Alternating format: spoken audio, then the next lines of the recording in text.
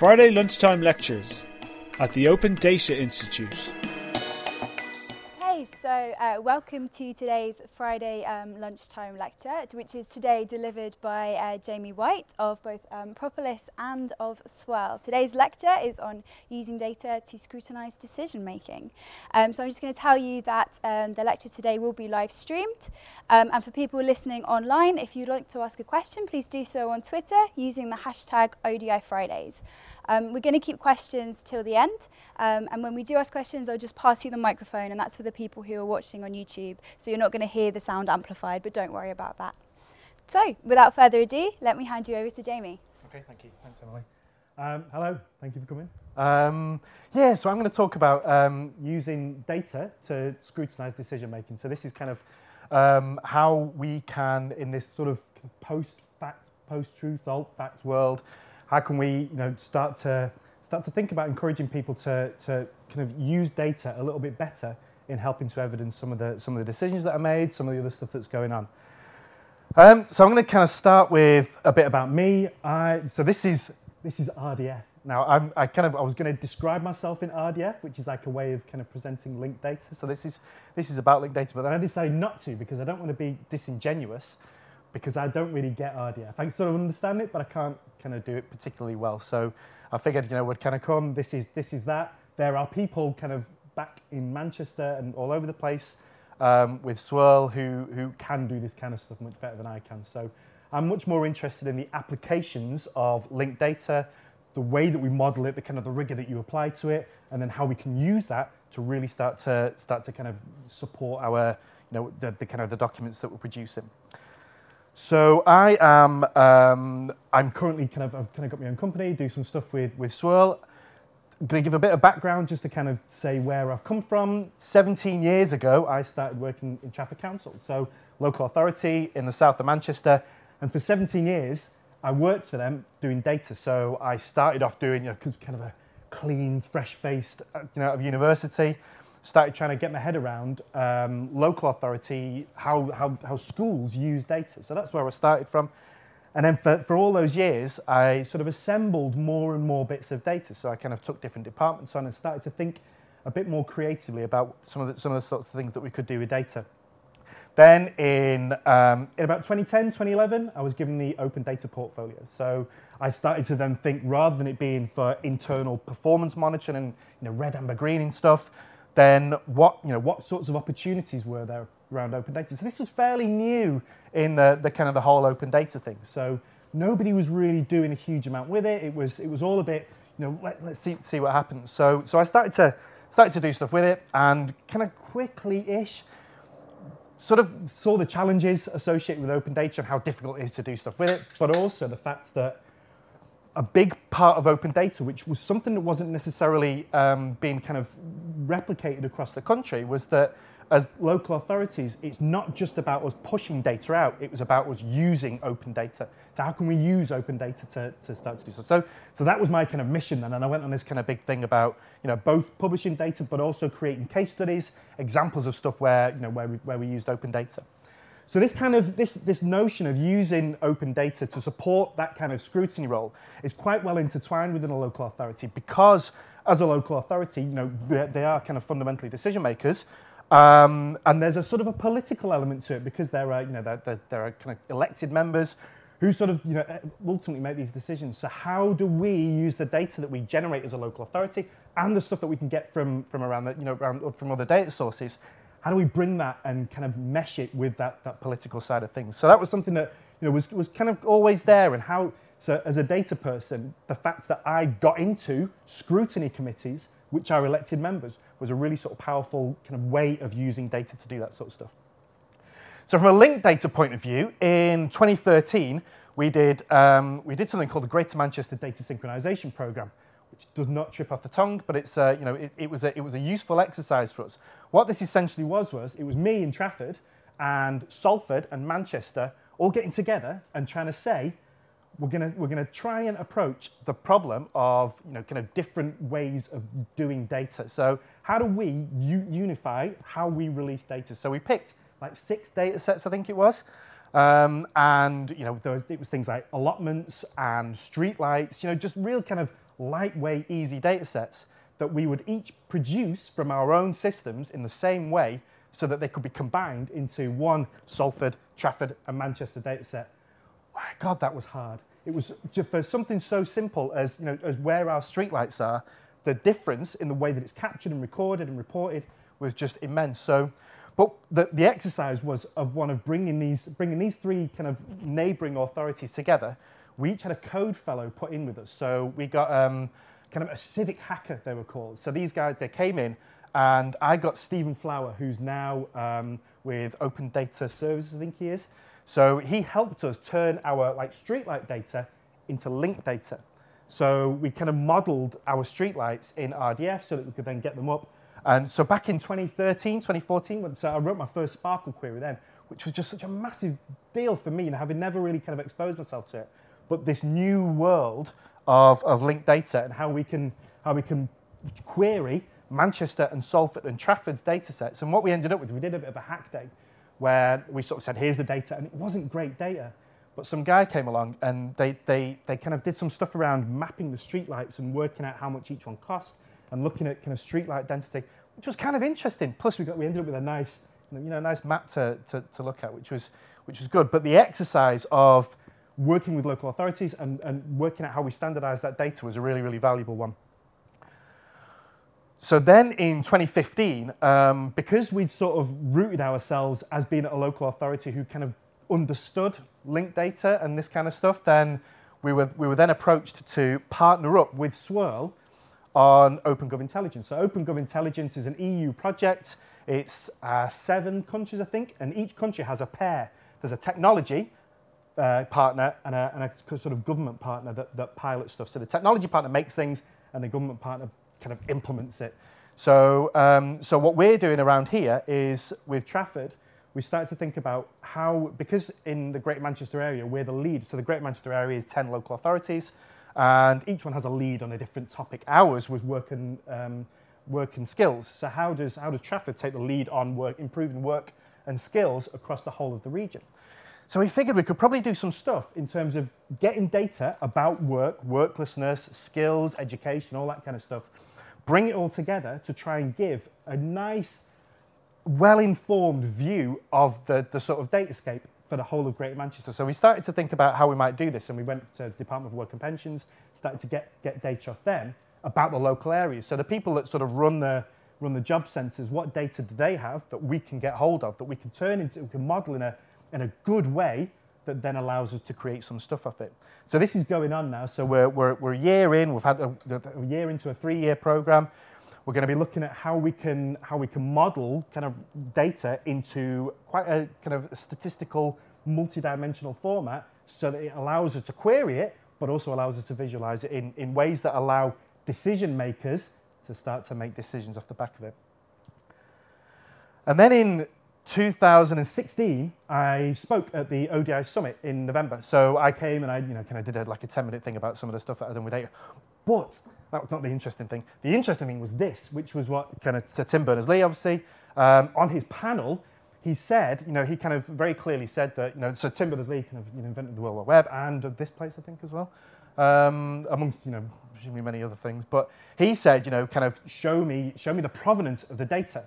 And it really kind of hit a nerve, that there was something bubbling away there about when we make data available, when we release it to the public, what do we actually do with it? When I'm making stuff off the back of data, how do I link that back to source documents? So this was sort of, there was a little bit of a boom, went off in my head then. And then so that was November, and then in December I left Trafford. So I kind of went and I set my own company up, and I started to work with Swirrl. So not from Trafford's point of view, but from just a general, they do linked data. So the whole principle of kind of better use of data. But what they really kind of felt that they needed was someone that could make the connection between the technical side of data, how it's kind of modelled and how you work with it, but turn it into something that government policymakers and decision makers can understand. Because there's a big gap there between people that get kind of proper data and people that are making decisions. So how does how can we bridge that gap a little bit? And because I'd been born in local government, so I kind of got the political side, I got the process that people go through to make decisions. but I also understand the data. So they got me into kind of do that sort of stuff. So kind of rounding back a little bit, because I'm not kind of sure what the audience is. So when we talk about Sir Tim Berners-Lee invented the kind of the World Wide Web. So he took the internet and made it so that it kind of made a bit more sense and you could find things a little bit easier. So that's this whole notion of the web of documents. So the web of documents is for example, a government website where there are hyperlinks on there. So these are things that you can click on and it will take you to another document. So this is, everybody knows this, right? So, you pull up a website and you go and you want your how to rent guide. This is using the World Wide Web to link from one place to another. So this is the fundamental kind of principle behind linked data, and this is its value. And this is something that I never really understood. So 2013, when I was doing linked data with the synchronization program, and 2015 with the Open Gov Intelligence project, it never flicked in my head that was the value in this. I always thought it was about, well, if we use the same, so I always thought it was about, if we use the same codes for two different things, then we can link them. And that's what that's in my head, that was always, and I was always like a bit of not a doubter, but I always thought, but I could do that anyway without, going through the trauma of having to kind of model this data in RDF. So this principle of the sort of the web of documents, when applied to data, that's what my next slide is. So when applied to data, it's exactly the same thing. So we can take the ideas of the web of documents and having URL, so URL, which is like an address on the internet for a particular thing. This is Open Data Communities. So Open Data Communities is a linked data platform that is provided by Swirrl, so kind of full disclosure. I suspect that other linked data providers are available. But this is a thing that we do with Department for Communities and Local Government. So when I first started with Swirrl, back in sort of January time, I started to think about this and how we could turn this into something, how we could start to make things with it that people could understand, that people could then start to think about and make connections and go on and do themselves. So, so this is the linked data platform. So we've got the kind of traditional web of documents URLs on here. So, you can go to the help guide and that will take you to a document. But the beauty about this is that there's a kind of an RDF triple store underneath it that's powering a lot of the data. So we can go to something like this and say, so this is data now. So we've gone from a document, although it looks like a document in that it's human readable, actually this is an individual observation. So when we're thinking about how we portray data on the internet and the kind of the traditional way of doing it, which is around downloading an Excel spreadsheet, this is a slightly different way of doing it. What we can see here is that this is a particular value for Hackney, so it's the average council tax for this area. So the average Bandy council tax for this area is £1,328.99. This is a URL. So what this is an address on the internet for this data point. So this is where we start to think about what this doesn't just exist as a row and a column in a spreadsheet. It exists on the internet in its own right at this address. So this is important for when we start to think about some of the stuff that I'm going to come on to later on. Oh, that's the URL. So this is kind of the URL for that observation. You cannot read this over the phone to somebody. It's not the sort of thing that you can say, go to bbc.co.uk or whatever. You're not going to get this over the phone, but you can copy it and you can do some stuff with it. So this is where, we start to kind of see the value in it. So when I started with Swirrl, I was kind of messing around with the open data communities, thinking about DCLG stuff, just trying to get used to the kinds of data sets that are on there. DCLG is a government department. It has responsibility for housing, homelessness, local government type stuff. So kind of getting an understanding of what kinds of data was on there was really useful, because in February, they released a white paper, and that white paper was fixing the broken housing market. So this is all about housing. So DCLG, who have open data communities, also wrote a white paper which is about how they kind of change the housing market for the better. So I kind of read it, as you do, and it sort of quickly became apparent that as a document, we could have done a bit more with it. So where we've got a statement which says, the laws of supply and demand mean the result is simple. Since 1998, the ratio of average house prices to average earnings has more than doubled. So on our triple store, on open data communities, we've got that data. But what they've done is they put a footnote which says DCLG Live Table 577. So they've gone to the effort, we've gone to the effort of modeling all this data and putting it onto a triple store in a way that we could do stuff with it. But what they've done is, they've hyperlinked to this. So in the kind of the spirit of trying things out, kind of dog fooding, I tried to find that data item myself. And this is this is the journey that I went on. Google DCLG live table 577. And I ended up on, so these are the options. So data.gov.uk was like 3 or 4 years out of date. Then some kind of Parliament white paper type PDF stuff. And then these 2 items here, which both went to gov.uk. So I went to gov.uk, I went to one of those, and it said, these statistics are no longer updated by DCLG. Follow this. So then I ended up here, which is on the ONS. So I got to the ONS site, and I then had to kind of follow this trail of going through, which is right. For certain things, it's fine, because it's just wrapped up in a kind of statistical bulletin. So by going through this kind of stuff, I then, kind of went into the meat of it. Then it said, show the data sets. So I managed to download the Excel file, open the Excel file, went to the contents page, and then eventually I got to a spreadsheet view of that data. But this exists now because we've gone to the effort of modeling it. This is on there with a URL. So look, too damn high. It really is. So that's 9 clicks to get to that data. So I wrote this blog. And I started calling it a blog, and then I've had to change it because it kind of got a bit of traction. So I've changed it to an article now. But really, it's still a blog. Because I sort of deconstructed it and started to try and think about how we might do this a little bit differently.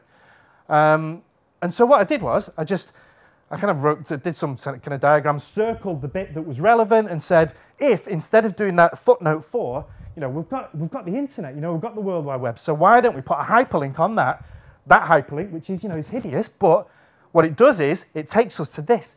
So this is one click. You click on that, and it takes you straight into this data set. So this is a view of the data. We can go a lot further. I've not put the rest of the stuff in, but like where there's charts and maps and all kinds of things like this, they all exist on the internet. So we can quite easily just hyperlink all of this up. Now, when I spoke to we spoke to DCLG about this, and they were really excited about it as a concept because it validates the effort that they put into modeling the data and creating the data models around this. But it's value, it is, I don't know how many people would kind of drop off from this at any given point. I'm an expert in this, and it's still, it was a bit kind of. So, I imagine that there may well be other people that that are kind of going to drop out as well. Other principles. So now this doesn't just lend itself to white papers, and and I keep thinking of things now where now that I've kind of got this, everything I see, I think, flipping it, we could do that with it. So Full Fact are an independent fact-checking charity. If you've seen them, they are brilliant. I don't know how they do what they do, but what they do is they take things like the manifesto. So they've just done the UKIP manifesto, and they've taken 5 facts from facts. I mean, there might be facts, I don't know, but they, from the manifesto, and fact check them. So they then go and get the data, or they'll take a policy document and they will fact check it. But they do exactly the same thing, where they link, these links all go off to documents, or they go off to PDFs, or they go off to kind of Excel spreadsheets, when in actual fact, they could do it as well. Because the data is open and publicly available, there's no reason why when they're checking a fact and they say, actually, that's not right because it didn't double in that time, it tripled or whatever it is, and here's the data, and they could link straight into that as well. It means DCLG are having their data used, and it means that the value of this sort of stuff is much more deeply embedded. BBC. So BBC do, it's exactly the same thing. So this is all kind of variations on a theme now, where the BBC write a news article, and then they might talk. So in here, source DCLG. Now this links off to that page, which is table 577. Again, there's no reason why this couldn't link back to the source data if people knew that it was there and that that they could do it. This is data visualization. So this is something that I made, which is a 3D map of rough sleepers. So the count of rough sleepers. Again, this is a data set that's within open data communities. So it's trivial for us to say when we do a pop-up or a table or a data visualization where you kind of just write in HTML essentially, you can hyperlink that. So because we can get the data out of it and we can get those URLs out, I can make it so that this, when I click on Brighton and Hove Albion, which had a surprisingly high thing for someone from the north, I didn't really know this, but there's a lot of rough sleepers in Brighton. But what it means is that we can click on this, and I'm gonna go. Can I do this? Yeah, so this is the real one. So if let's try this. So that's Brighton there. So if we click on that, and then we click on the hyperlink, and it takes us here. So this is that page. This is that 144. So the beauty of this is that me as a reader, not as a kind of producer of this, but me as someone who's going, is that really right? Brighton, what, I need to know more about this. So then you can see that it is, it's kind of branded up. So the website, DCLG, you can see that it's Brighton and Hove. You can see the reference period is 2016. So we can start to have a look around this. So we can click on the charts and we can start to explore the data. So that becomes a springboard by which we can then go and find out more about this data set in a much easier way, than you would be able to traditionally. So we can kind of mix up, go and see sort of different areas. We can unlock the time so that we can see multiple years worth of stuff. So the other stuff, and then this is still kind of rolling around in my head as to sorts of things that we can do with this. Academic papers. So this issue of kind of reproducibility within academic papers, if we link back to the kind of the canonical source of that data in a way that means people can use it, that's got to add value, to this kind of stuff. Ministerial briefing. So we had a question on Tuesday at the DCLG about whether this sort of principle could be applied when they give briefings to ministers or documents. Can this sort of stuff be baked into it? And it can, it can genuinely go into anything. Blogs. So I did a blog which has done this, and once you kind of got your head around the concepts, it's easy to do. Hansards, and I know Parliament probably wouldn't like me for saying this, but in theory, every time something's mentioned in Parliament, as a kind of thing, you could code it up and say, here's the source of that. Consultation documents are where local authorities are maybe consulting on closing libraries or doing stuff. Then the evidence for that can be kind of hard-baked into the document, so that the population are as well informed as they should be. Etc. And so one of the things about this is that because it exists on the internet, on the World Wide Web as a page, in theory, if you get your search engine optimization, so your SEO right, then you could Google it. So you could Google how many rough sleepers were there in Brighton, and that page could come up. So when we did the synchronization program, we had a thing which had all postcodes with their kind of council tax, the average council tax band. And for a while, when you put a postcode into Google, and if it was in one of the Salford, Trafford, or Manchester, then it would come up with that page as on the first page of results, which is a really kind of, it was all annoying, but it's powerful as a thing. If you want to start to think about how we give access to data to people to help them kind of critique policy making, but just make sure that the population are as informed as possible. If you can get your SEO right, then you can Google it. So, or things like I bought Alexa, which I hate, but I bought it and I put in. I asked it, what's the population of Trafford? So Trafford's got a population of about 230,000 people, and it said 3,000 people. So I was like, what? So I didn't know where it was getting that information from. If we could set it up right so that there is population data, or there is data within whatever database it is, maybe we'd need to do a skill to teach Alexa how to query the database. I kind of started to do this, but I lost all will to live because it was hard. But there are people out there who are better at this sort of stuff than me. But the principle is, could we have some kind of thing which is almost like Alexa for fact checking, where a council, meeting can have this thing and they say, oh, what's the number of rough sleepers in our area, or that kind of stuff. And, it sort of reads it back, so you've got this kind of stuff. But I don't know, I'm kind of dreaming. Maybe I'm not. But, this kind of whole idea of having data in a way that people can, kind of readily access it just feels like a kind of a really, really valuable thing. How do we get there? I don't know. We need to get more data published in this way. So it's hard, it is hard to do this. There's a lot of effort goes into it, thinking about how your data should be structured. It's pretty easy to just put stuff in a spreadsheet and lump it on the internet for people to download. But thinking about how you model the data, it is a journey. Kind of I sort of thought the other day, open data is more. Open data is a process, not a kind of a physical manifestation of, it is a physical manifestation, but it is a process as well. So this whole idea of getting data publishers to think about their data, think about it hard enough that they come up with a good, well-structured data model for that data, then they'll do it. DCLG has started to do it, and I, as a kind of a local authority data publisher, people have used their data. So they also did EPCs, so the energy performance certificates, which was a kind of a huge, data set with kind of millions and millions of records about the energy performance of houses. Now, people have used that to make other stuff. So they've made a really nice map of the kind of house price per square meter, because that data set can be put with land registry to make this, so it's the first time we've been able to do that. And in DCLG, they're really proud that the data that they've made available in that way has been used to do stuff that is actually really, you do get this kind of a frisson of excitement, when people use your data, even if it's, for kind of bad things, it's still a little bit, a bit kind of on the edge. So how do we get more people publishing data in this way, I think, it's leading by example, and it's this kind of starting to make stuff, starting to do stuff with the data that takes it away from being an abstract, pretty abstract get it into, so that people can understand it, people can see this is my position in this is how I can contribute to, this. There's the more that comes in this way, the better things get. So, by kind of making stuff outside, and when I say we, I mean the kind of the broader data community that are kind of trying to do this stuff, publishers and kind of civic hacker types, all that thing. And then increased data literacy.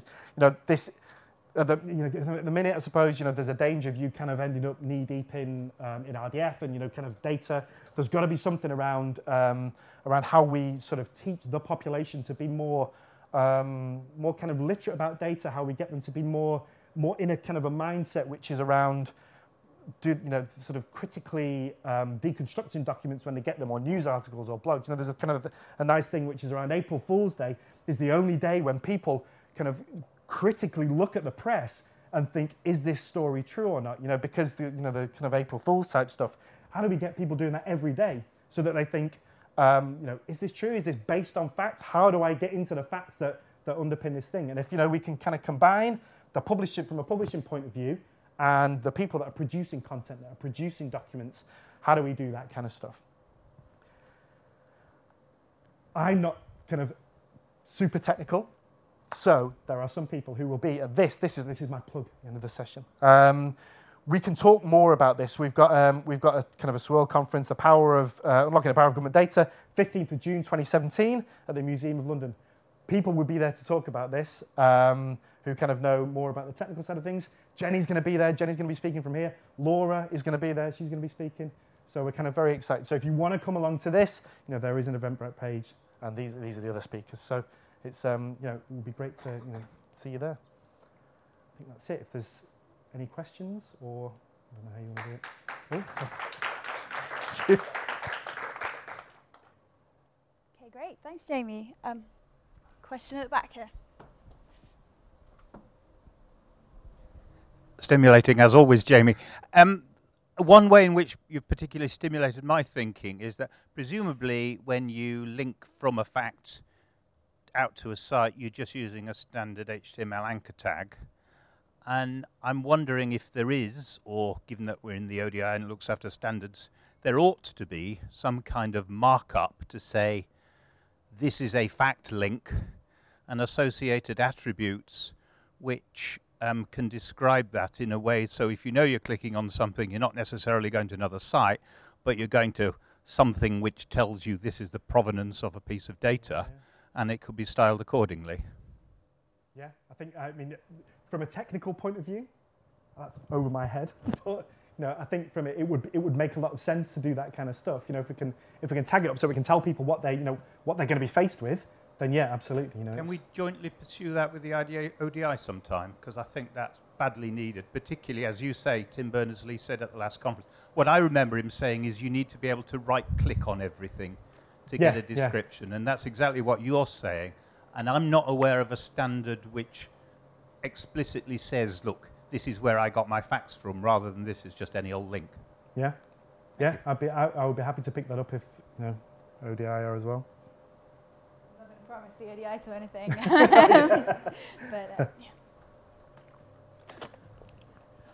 Sorry, I was late. It's very interesting. It's okay. all of these links are on government websites, and all of the government websites are managed by GDS. Is there any pressure on GDS to open the format up? Because right now you can only put Word and, text documents and CSVs on the GDS websites. And lots of good work done visualizing, mapping stuff was lost when departments migrated. So, well, this isn't on, this is government website, but it's not managed by GDS. The format of the when you go to gov.uk, yeah. gov.uk will only permit certain Sure, formats. so I think to do that kind of thing, then we would need, and this is kind of, again, I can't. So the microphone is just for the people online, so in the room it will sound exactly the same as if you were talking normally, so just be aware of that. But sorry, Jamie, carry on. Sorry. So there would need to be a decision made by GDS or by whoever that if this was a sort of thing that they want to pursue, then they'd kind of need to take that separately. But you're right that this kind of that sort of linking technology doesn't come inherently with GDS products. It is a separate thing. Is that not? I wondered whether there might be pressure put to bear on. I don't know who would do that. I'm not going to do that, because it would be, it would be. I mean, I can do, but it's kind of, it's almost like a little self-serving. It needs to come through somebody like Nick, or through ONS to kind of do that sort of thing. Yeah, I was just going to respond to both of those things Okay, because I think there's a couple of things. I'm not sure it's exactly what you were referring to, but there is something called Claim Review now in schema.org, which is Full Fact worked with Google and others to on that, and a lot of independent fact-checking organisations now use that to mark up. Yeah, Claim Review. They use that tag to mark up their content so that it can be at least highlighted in search results, etc. So that's a fairly recent thing. It happened last autumn, and so it may be part of the puzzle that it would be worth looking at. And in terms of gov.uk, it's true that a lot of data is published there, and you're absolutely right, in document format generally, so often even in PDF still. But the ONS have its own website, so we publish off gov.uk because we're non-ministerial, we have our own website, and most of the statistical part of government run websites like Open Data Communities off gov.uk simply because it's not ready to publish data in that way. There's a lot of work going on in government to put pressure on, and I don't think it's even necessarily the need for pressure. The desire is there to do that. It's simply a case of resources and prioritisation, and there are a number of places where the ONS and others are very engaged in those conversations, so I think that's very positive. To ask my own question while I've got the mic, I think that was a really strong case for 4-star data. Not to go into the details of 5-star, but do you see kind of there's a really clear case for 4-star and then a case for 5-star in really specific circumstances, or do you think we should all be moving towards 5-star? I think ultimately we should all be moving towards 5-star. I think because the benefit, and it's the sort of thing that you don't really know what the benefits are until people start to kind of pop up and do stuff with it like that. So it's the kind of the 4, is that feels like the big step to get to that point, and then onto the kind of the 5th is almost like an add-on, where it kind of feels like people will start to make that 5th star themselves through linking things almost maybe dynamically, I think. Loads of questions there. Pass over here. Hello, thank you. That was really interesting. So I'm one of the kind of consumers of your data, right, or consumers of data like this, and I've used the DCLG, the communities website. But I suppose so my question is, who updates it? Right? How does the data, the DCLG data, get on the communities website? Who's responsible for doing that? So there's a team within DCLG who they have a specific role around kind of modelling data, creating the data sets. They do other stuff as well, but they are responsible for taking data sets. They model it themselves, so they create those kind of models, they create the vocabularies, all those sorts of things. and then they'll get them into the system. Because this is, I suppose, it's a question that I'm kind of in that wider stakeholder list of those people who'd like to, one day be citing this, as it is, I don't know actually if I would cite the table or I'd cite the communities, because for me it's what is going to still be there in 3 years. Yeah. What am I going to be able to find in 3 years' time? And it's like, I feel like data 331, and you brought up the the data.gov.uk example, and of course that's a bit of a warning that like, oh, that's not been updated, that's kind of petered out. Yeah. So I think but I mean, it's a horrible chicken and egg, because it's got to keep if people use it, then then there's a kind of an argument to keep it going. But I think when you described it as the canonical source of the data, that's the shift, right? Is to get people to see that as the canonical source of the data rather than the Excel table as the canonical source. Yeah. So I think a big thing for us is, how do we get that data? It's all well and good pushing it out so that the public can use it, but actually we need to get internal use of that data, internal use and reuse. So how do we get their researchers, their economists, their analysts using open data communities?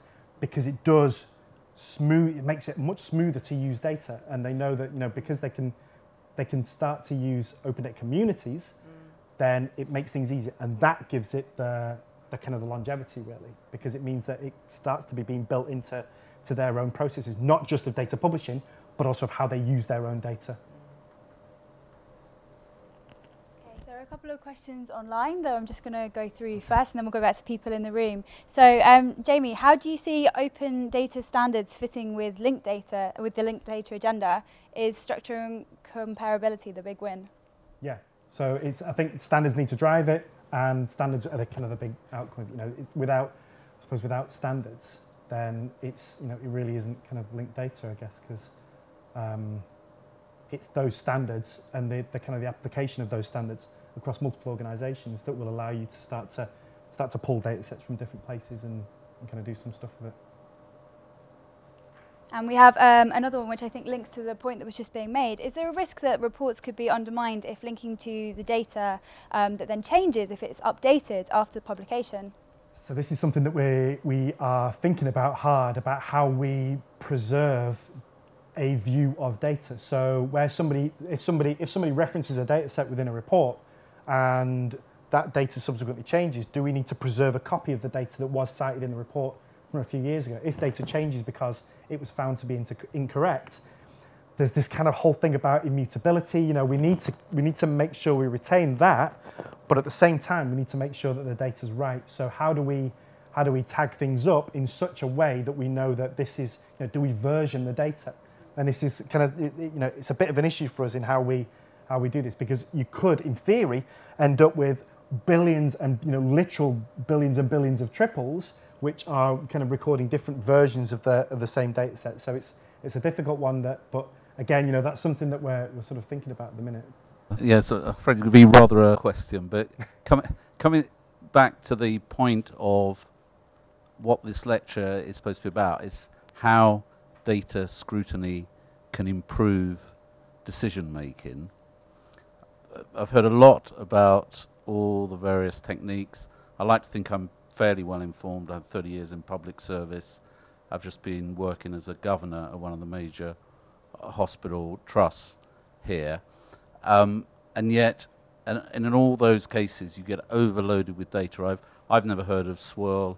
I've never heard of 4-star and 5-star data. But in terms of how decisions are actually made better by this data, and the danger that you create another silo of data experts, and I'm familiar with a lot of these concepts. My wife does a lot of work on the DCLG databases and so on, but you just create a silo that does not affect the actual decision makers, people who are very busy, look at their smartphone for 5 minutes, does not affect the millions of voters and users out there, again, who, if something's going to make a difference to them, has to come quickly on their smartphone. And looking at what's behind you, to be a sort of devil's advocate, should we not say, a bit like in the 60s, you could never go wrong by using IBM, that the sort of Google ecosystem, for better or worse, that's out there, that tens of millions of people use, you've got to plug into things like that to make it relevant. Sorry for such a long question. No, that's fine. Okay, so yeah, it's a good point. So this is about rigor of data and how well the data is modeled. So it's about thinking very hard about data and how you can structure it in such a way that it allows, if somebody wants to plug it into the Google ecosystem, they can make Google charts off the back of it, or they can have a big team of UX designers all working away to build products that make it easier for those decision makers to ultimately reference that data. But this is all about thinking about the data and how it can be represented in such a way that it allows people like that to more easily create things. So that's kind of the whole point of it. So where we've got people who are kind of thinking about how they model this data, there should be another layer on top of it. There's nothing to do with us, but it could be the members of the public, or it could be an independent charity of fact checkers, or it could be a team within an organisation who creates that kind of interface layer to support their own decision makers. And that's what this kind of is really. Is it's not that it doesn't in and of itself provide better support for decision makers, but it makes it much easier for the people that can provide support to decision makers to do it. Yeah? Okay. Cool. No worries. Hi. A comment and a question. So, Okay. question follows on from the previous one, but I'll delay that a moment. So, when you have data sets using RDF, triple stores, and you access that via URI, in order to make it human readable, you have to have some further mechanism to present that as an HTML page, as you know. Yep. And I think Swirrl did a very good job in the examples you showed us, which I think were from Swirrl, in doing that in an informative and attractive way. But I don't think there are any standards around all that HTML wrapper around a number, for example. If you want to speed up the process of being able to discover the data points which support your argument, it would be very helpful to have some standards around the metadata that goes in the HTML, gets returned when you click on a URI, when you call a URI and dereference it. And the question was, which goes back to the previous one, how do you evaluate the effectiveness of what you're doing? What's the evidence that it actually improves evidence and not just people don't carry on doing policy-based evidence? Yeah.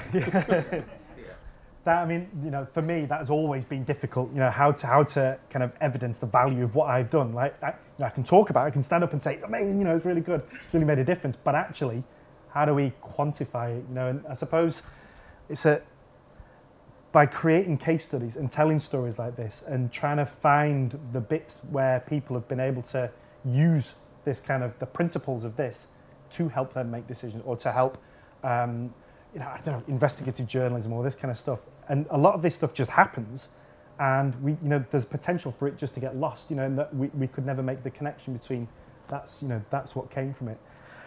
We'd have to work pretty hard to kind of keep on top of all that sort of stuff. So I think what we'd probably need to do from a value point of view is look internally. So where I kind of mentioned earlier on about the fact that one of the big benefits of this is the way that it enables data to be used better inside an organisation rather than as a public facing thing.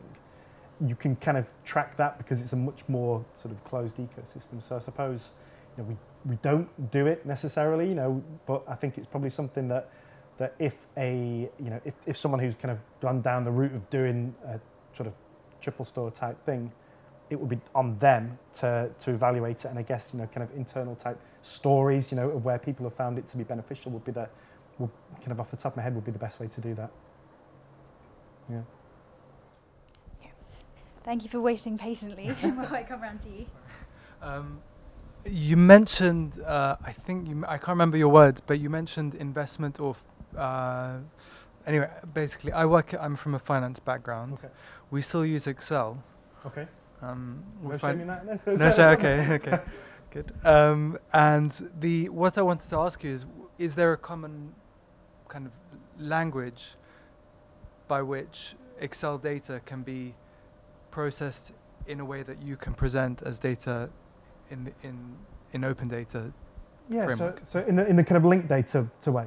Yes. I mean, so all of this data has gone on a journey where it's typically, it will have started out in Excel, so kind of a couple of years ago, whatever, it will have been traditionally done in Excel. So the way that it gets modeled is there are existing kind of vocabularies, and so that some things are already defined. So people sit down and kind of scratch their heads and whatever, about what's the best way to order this kind of stuff. So some stuff you can just slot in. So I don't know whether the kind of the financial industry has those kind of standards, but I suspect it probably does. There'll probably be some stuff which kind of clearly marks things up and says, this is a particular, I don't know, like a bank or whatever. And I want to simplify what you do, but that's the kind of stuff that will already exist. And if it doesn't, you create it.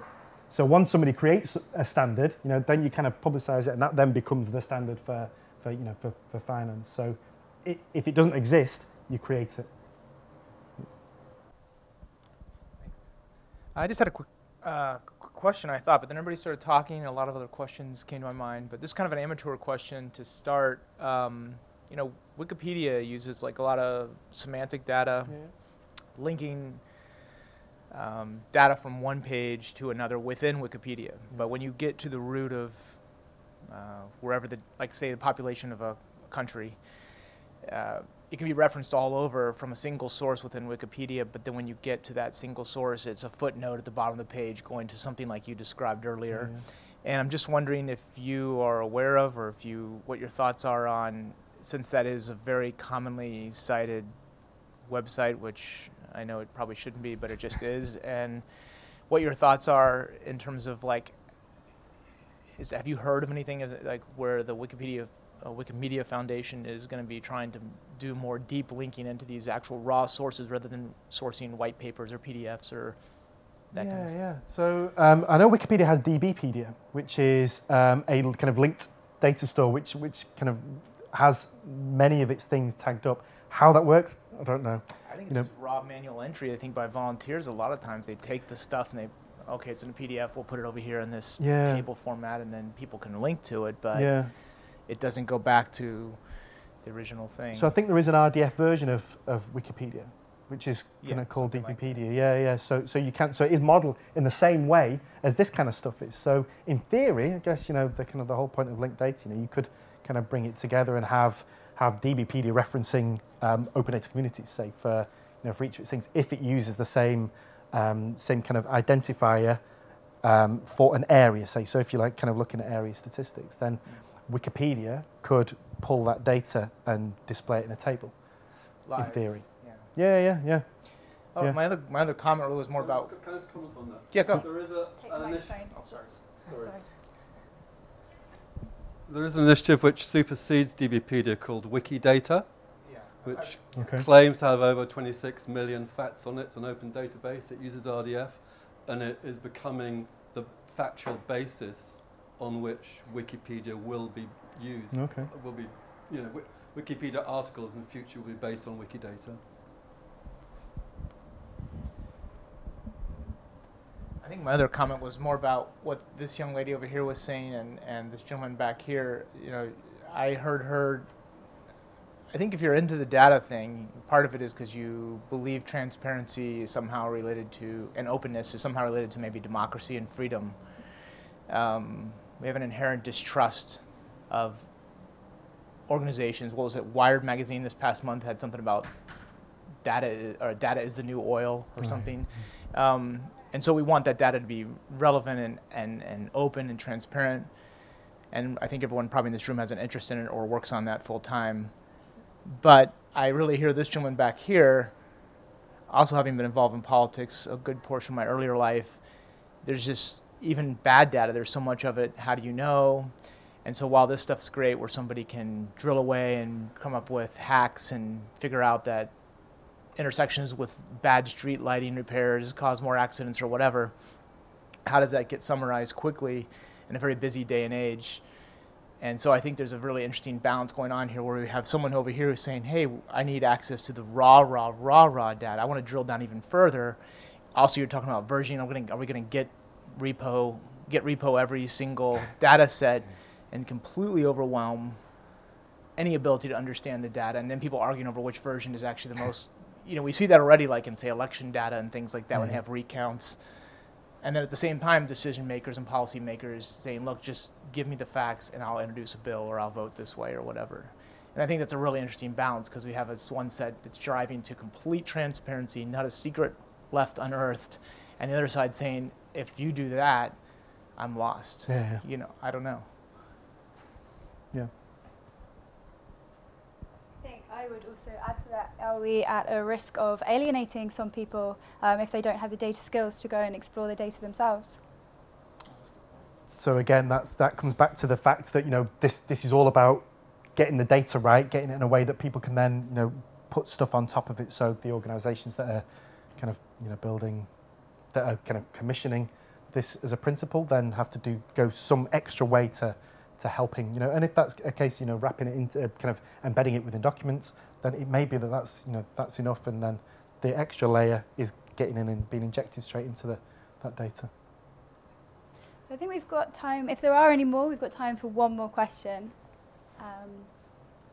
Or if there are no more questions, we can just finish it there. So thank you very much for coming today to Lunchtime Lecture, and thank you very much to Jamie for delivering. You've been listening to a Friday Lunchtime Lecture, brought to you by the Open Data Institute.